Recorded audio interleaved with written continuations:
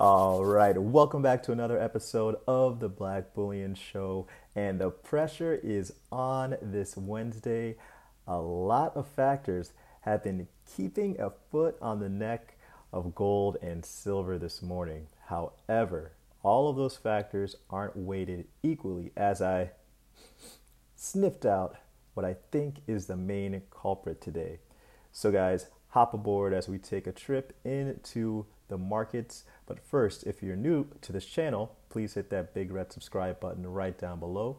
Also, please hit the like button. Helps to get this economic evangelism right on out there to the masses to bring more people into precious metals. So, as we often do here, we'll start with the bond market to set the scene. As you can see here, we're finally trending down further into the 0.6s as folks are seeking safe havens, even amidst the S&P making gains. However, when you take a look at the charts for ETFs like SPY, which is the SPDR S&P 500 ETF trust, things start to make a little bit more sense. So here we're looking at it right now. And as you can see here, this bad boy is looking extremely overbought, if I do say so myself. It is just hugging that upper band of the Bollinger Bands. And, as for the RSI down here, it's basically been in overbought territory since late August. So investors seeking safe havens at the moment in preparing for a possible pullback in equities, in S&P makes sense. It's just unfortunate that I think, they're barking up the wrong tree. And that tree is the tree that keeps on printing paper that we love to loathe, the dollar. Now, the DXY has been making massive gains since Monday. It was literally only a couple of days ago when it was nestled in the 91s, the high part of the 91s, I'll give it that, but still in the 91s. Now it's heading closer to the 93s again. I know a lot of analysts are saying that the dollar actually ignored the ADP employment data today, but it must have liked something in those numbers because at exactly around 8:15 a.m. Eastern Standard Time, it began to reverse course and head northward. Now, that's not the main reason why the dollar has been gaining strength recently. It's actually because of this. Oh yeah, the euro. You see, the dollar got as low as it did on Monday night going into Tuesday because the euro got so strong against it. In fact, the euro finally touched the psychological barrier of 1 to 1.20 with the dollar. After it hit that huge resistance level, it then corrected. But there was more to that correction, as we'll find here. So let me just skip up here. Euro dollar hits 1.20 before retreating on shock Eurozone deflation data. So let's get into it. The euro to dollar exchange rate rose to its highest level since April 2018, and the psychologically significant level of 1.20 at the start of September amid further widespread declines in U.S. exchange rates. Although lower than expected inflation figures have served the market a reminder of what is a growing risk to the outlook for the single currency.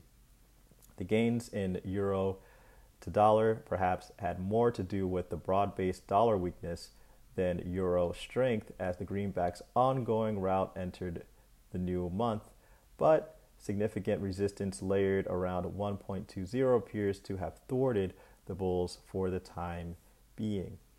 Euro to dollar is hovering just below 1.2 as New York trade gets underway, and we continue to hear talk of selling in the spot market to defend a euro to US dollar barrier option, says Eric Breger, head of FX strategy at Exchange Bank of Canada. It was not just technical barriers that thwarted a convincing break higher in euro to dollar. Eurozone inflation figures surprised sharply on the downside Tuesday when the consumer price index fell back below zero for the first time since May 2016. Inflation fell from 0.4% in July to negative 0.2% in August, according to the flash release from Eurostat, when consensus was for a decline to only 0.2%. Euro challenged but just failed to break above 1.20 this morning after PMI and inflation releases.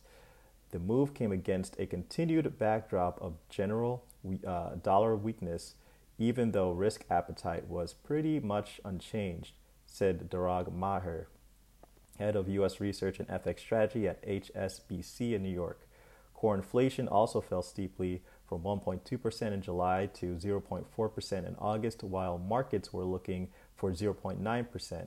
Core CPI garners more attention from the markets because it's thought to better reflect domestic and organically generated trends, given that it ignores commoditized and regulated price items like energy, food, tobacco, and alcohol. We expect inflation to remain subdued and far below the ECB target of 2%, as firms' pricing power will remain limited.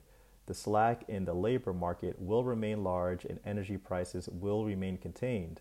If core inflation continues to fall, pressure on the ECB to amplify monetary support will increase, says Daniela Ordonez, lead Eurozone economist at Oxford Economics.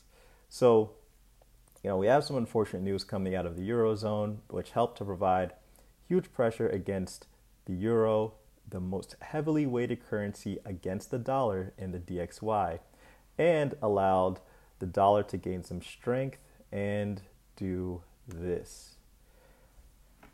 Yeah, the bullion bloodletting continues. We're just not getting any love today. And around 10 a.m., we got the factory order data for July, which showed an increase of 6.4% versus what was expected at just 6%. That didn't help Odiella or the White Knight at all.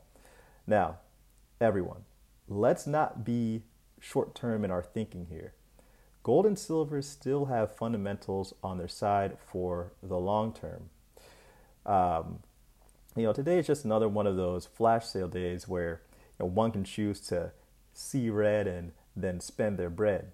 Now, remember what I said at the top of the video. The S&P is looking a bit frothy, and we're seeing safe haven behavior developing.